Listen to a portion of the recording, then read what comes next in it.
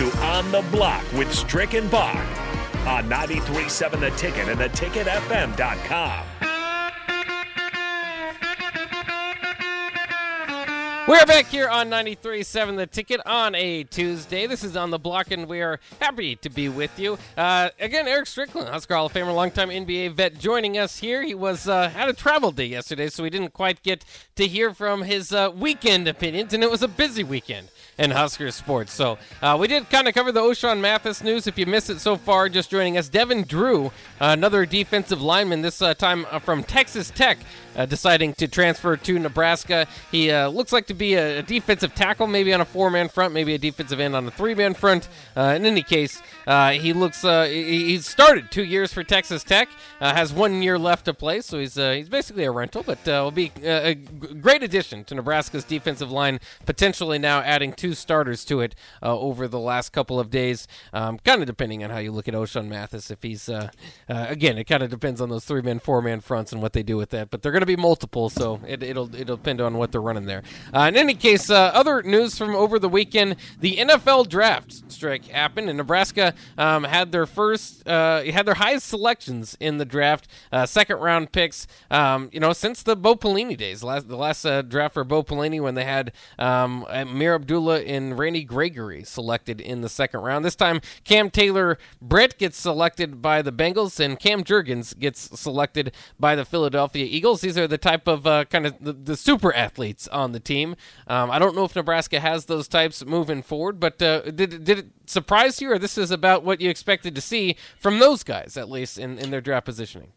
I mean, we talked about it. I mean, we talked that they would probably fall in the, somewhere in the, I think Cam, let me just say this. We said that Cam Jurgens would definitely be the first one to go. I thought what was interesting too is, kudos as well to the New York Giants taking Wan'Dale Robinson. I mean, obviously He was a Husker kid. He did get a chance to go and transfer and shine a little bit, and not necessarily all because of anything that was wrong in Nebraska, other than the fact that he felt he wasn't being used right, and he didn't want to be running the ball as much as he was in a Big Ten heavy, run dominated and pounding type of that's not what he wanted. Like got a Deebo Samuel situation going on. Yeah, he just was a little frustrated with that, but good. 43rd he was taken, and then you follow him up, man. You move down the board a little bit. You find the Eagles, who are in need of some line help, being that they had some trouble there, and to get somebody to shore up your anchor, your center position, who's very smart, who can get out. They do a lot of things in their run-pass option, a lot of zone reads, a lot of things like that with Jalen Hurts back there. So that's a good fit for him, and he'll have a tremendous opportunity. I mean, they felt he was a phenomenal athlete, but for them to jump into the second round, I'm not going to even be funny about it.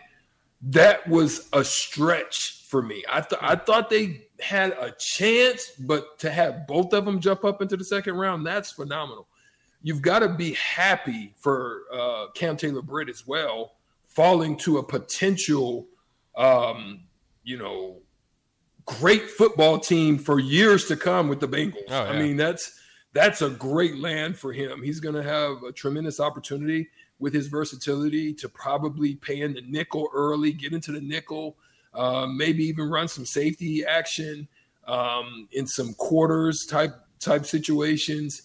Definitely in special teams. He's going to have a chance to showcase the skill set that he has there and the speed he has there.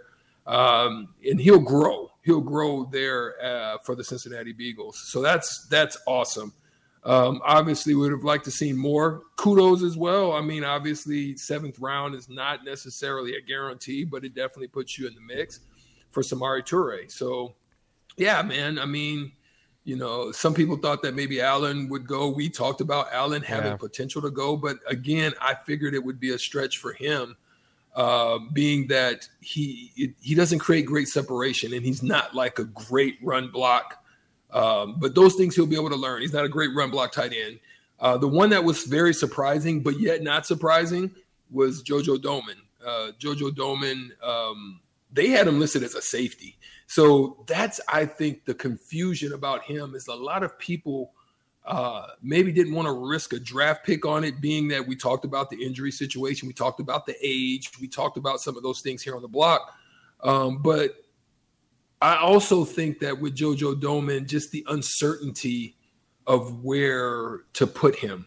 And I think that's why being undrafted may be a good fit for him, because he'll be able to show his versatility and his abilities to play in range in multiple areas without the risk of being able to take on that draft. I thought worst case he could have went late, similar to Samori Toure, but undrafted for him won't be too bad, because I think he can land somewhere with the way that he runs, his great IQ from the positions. He can play multiple positions. I think that'll be great value for him to be able to land on a team. Well, I thought you'd be a great perspective because you've been on both sides of it. I mean, you were drafted in Major League Baseball, you were undrafted in the NBA, and then kind of use that as inspiration. Is that what you think needs to happen for Austin Allen and JoJo Domann? Is maybe see it as a positive that you can kind of pick and choose, as opposed to, they say this a lot. If you get picked in the 7th round to a team that's already kind of filled up your position, and you're just kind of like, well, we had another pick, as opposed to going, okay, maybe they don't have an outside linebacker here, as much depth here than there, and so I'll pick this spot, and then I have the extra chip on my shoulder that everybody overlooked me. Exactly. The free agent was the best thing for me. I was actually, in a lot of ways, glad I wasn't drafted, because I was able to make more money than most people were drafted before me. You know what I mean? Those second round draft pick guys, they were locked. They were locked into a restricted situation. I was able to play. I think they maybe tried to change it up in the collective bargaining agreement, but back in my time, for the time that I played, I was literally able to be in an unrestricted status. Huh. So I was able to go out and negotiate whatever the height of my contract was after that first year. So sometimes that can go well for you. Being an unrestricted guy, it doesn't limit you. It doesn't lock you in. You don't get stuck. And then you're able to kind of go into different situations and take a look at those situations from a purview of where is the best fit for you. So those things work sometimes in your favor. Is it a bit of a gut punch, though, like on draft day when you're, because obviously the dream, I suppose, is to be drafted, and then is there usually probably a slight moment or for a second, a little bit of self-doubt to think I thought I was one of those guys, and then obviously again you proved it after a long career that you guys made the mistake, not me. But at least for a moment, is there some doubt, thinking, man, I thought I was on par with these guys? What happened? Yeah, I think you do have that. I mean, you just think about some of the guys that went into the green room that literally, don't get drafted, and they're sitting back there in that green room. That, I would say, that's worse. Yeah. Or you thinking that something's going to happen and you're there with your family. That can be hard too. I had a chance to see that in one instance where there was, one of a close friend of mine's family was waiting, and we were there with them waiting, and it doesn't happen, but he ends up in a good situation. Obviously it's a rebuilding situation, but now he'll probably get a good look. And so that works well sometimes, but it definitely does create a chip. I'm not going to even front. You definitely, every time you step on the court or you step on the field, it's a chip. It's a chip to show you. And if you go late in the draft, if you go, just think of the chip that Aaron Rodgers had, where people were basically, Mel Kiper and the groups of them were saying he was a bust. That was a crazy draft. Those have, just look at the greatest of all time in Tom Brady. You know what I mean? Yeah. Greatest quarterback of all time, 6th round, everybody and the whole family and all pundits and everybody in sports and non-sports were saying, who is this guy? And he ends up being the greatest player. So it happens. You look at your Dwayne Wades, he goes to a Marquette or Jimmy Butler, and those type of guys, they get there, and then all of a sudden they show you what it means to be a not only a pro, but that you missed the mark. And it happens a lot. And so that's good that some of these guys are going to be able to showcase their skills and what they can do at the next level. And I think JoJo Domann and the likes of them will be able to do so. How do you think that the draft kind of reflects on Nebraska? Because I think it's interesting. Like I said, I categorize those second-round picks. And like you said, don't overlook Samori Toure in all this because the Packers, I mean, that's probably the best place to land, right? Fit for him. Aaron Rodgers needs some new wide receivers. They drafted 3 of them, and he showed late that he should be a guy that should be on the draft boards. And so, I mean, that's one of the best places to land right now. And he's obviously, maybe could be kind of the deep threat for them as he was a big play threat in college. I think one of the issues with that situation, obviously, but the good thing is that Randall Cobb is getting older. Mm-hmm. Randall Cobb's usually best in the slot. He's not necessarily best on the outside. So he's going to get to learn from one of the better slot receivers to do it in the game, Randall Cobb. That's a great place to be. And being that he's older, so how much longer does he have? You're going to get to learn. You're probably going to get on the field some if you're able to, do your job. I think he's a better route runner than people actually give him credit for. He has the ability to stretch the field as well, get up into the seams. He does a good job at that. And so he's got good hands. He's solid there. So learning from a guy like Randall Cobb there and then having Aaron Rodgers, at least for a couple years possibly or more, to be able to throw the rock to you, great place in the tundra. Find yourself. Yeah, I was very excited to see that for him. But again, to the second-round picks, these are guys that Scott Frost brought here. I mean, they were part of his first recruiting class, so as we kind of see, we make a big deal about it, obviously at the basketball level, is get guys to the next level, and I guess it's kind of that same conversation, right, where you're now moving guys that were part of your first recruiting class. Wandale was in your second one. He's moved on, and we talked about that, but he's part of the recruiting. So when you think about the recruiting that they've done and getting the most out of those hyper athletic players, do you see that they did that in maybe, these second-round picks? Cam Taylor-Britt, Cam Jurgens. Obviously, with Wandale, you didn't get the most because he left and shined somewhere else. But those are guys that are not just, I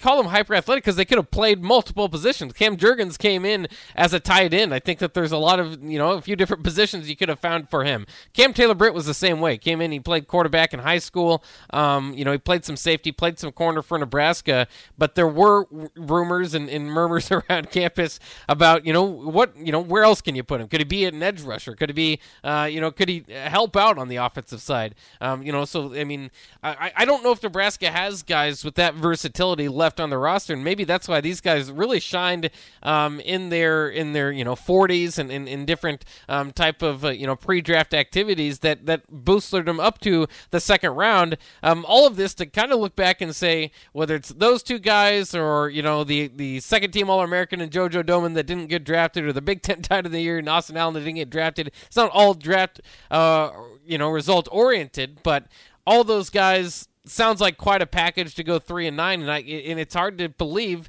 that if you lose that sort of package, that Nebraska has everything they need to replace it. Obviously, they're going to try to, but it just sounds very weird. But I believe it to be true. I think that they might have to win more games this year with a little less talent than they had last year. I think it's a story you can tell. I think if they win more games, it's a story you can tell and a story you can sell. Right? Because the expectation wasn't for anybody to go that high. So that's a story you can tell. Again, we talk about those particular players, the Cams, Cam Taylor-Britt and Cam Jurgens, in that they were coached up. That's another thing you can sell, right? That they were coached up. They weren't necessarily where they were supposed to be, and yet they still thrived. And I think that's something that you can sell and tell. You can expect probably some other people to emerge out of that. Hopefully you'll be able to keep them 2 or more years. Obviously, a couple of them are only short year passing in that they're only going to have a year or so. Yeah. But that's okay. Those are just fillers. Those are fixes. And with that, you'll be able to continue to grow your talent, continue to tell the story, and then you'll be able to maybe make a run. And like I said, if you can win 8 games, you can win 6, 7 games, you got a story you can tell. and that's a good thing, I think, out of it that comes out of the draft. Yeah, they'll certainly be on the right path if they can do that, and it's crazy just the facelift that this team's getting, not just from the the offensive personnel and the assistants, I suppose, that they moved off of there, but it's just completely different. And it's also kind of weird as Nebraska adds to the transfer portal. When you say those 1 year quick Band-Aid solutions, you used to kind of think of that through the JUCO route, very occasionally with the transfer. Now with the transfer portal, Nebraska's been kind of it's been a big talk about Nebraska leaving the Big 12, not being able to recruit Texas since then. Well, at least through the transfer portal they can recruit Texas. They got a TCU and Texas Tech on their defensive line. You got a Texas quarterback, so I thought that's been kind of interesting too as we followed that along. But I can't wait to see what they put out there on the football field this upcoming fall and see if they can like we said. I think win with a little bit less talent, certainly a less difficult schedule that will factor in as well. But we'll take a quick break here on the block here on 93.7 The Ticket. But it is time to get to the shootout with Strick, the game show we give out. New week, baby. It's a new week. That's right. $15 to Buffalo Wings and Rings could be yours. Call right now, 402-464-5685. All you have to do is beat Strick in our game show, and that game show will be coming up next. Again, just to get in line, 402-464-5685. First person to call in. Wait through the break. We'll be ready for your chance at $15 to Buffalo Wings and Rings. That's coming up next here on The Block.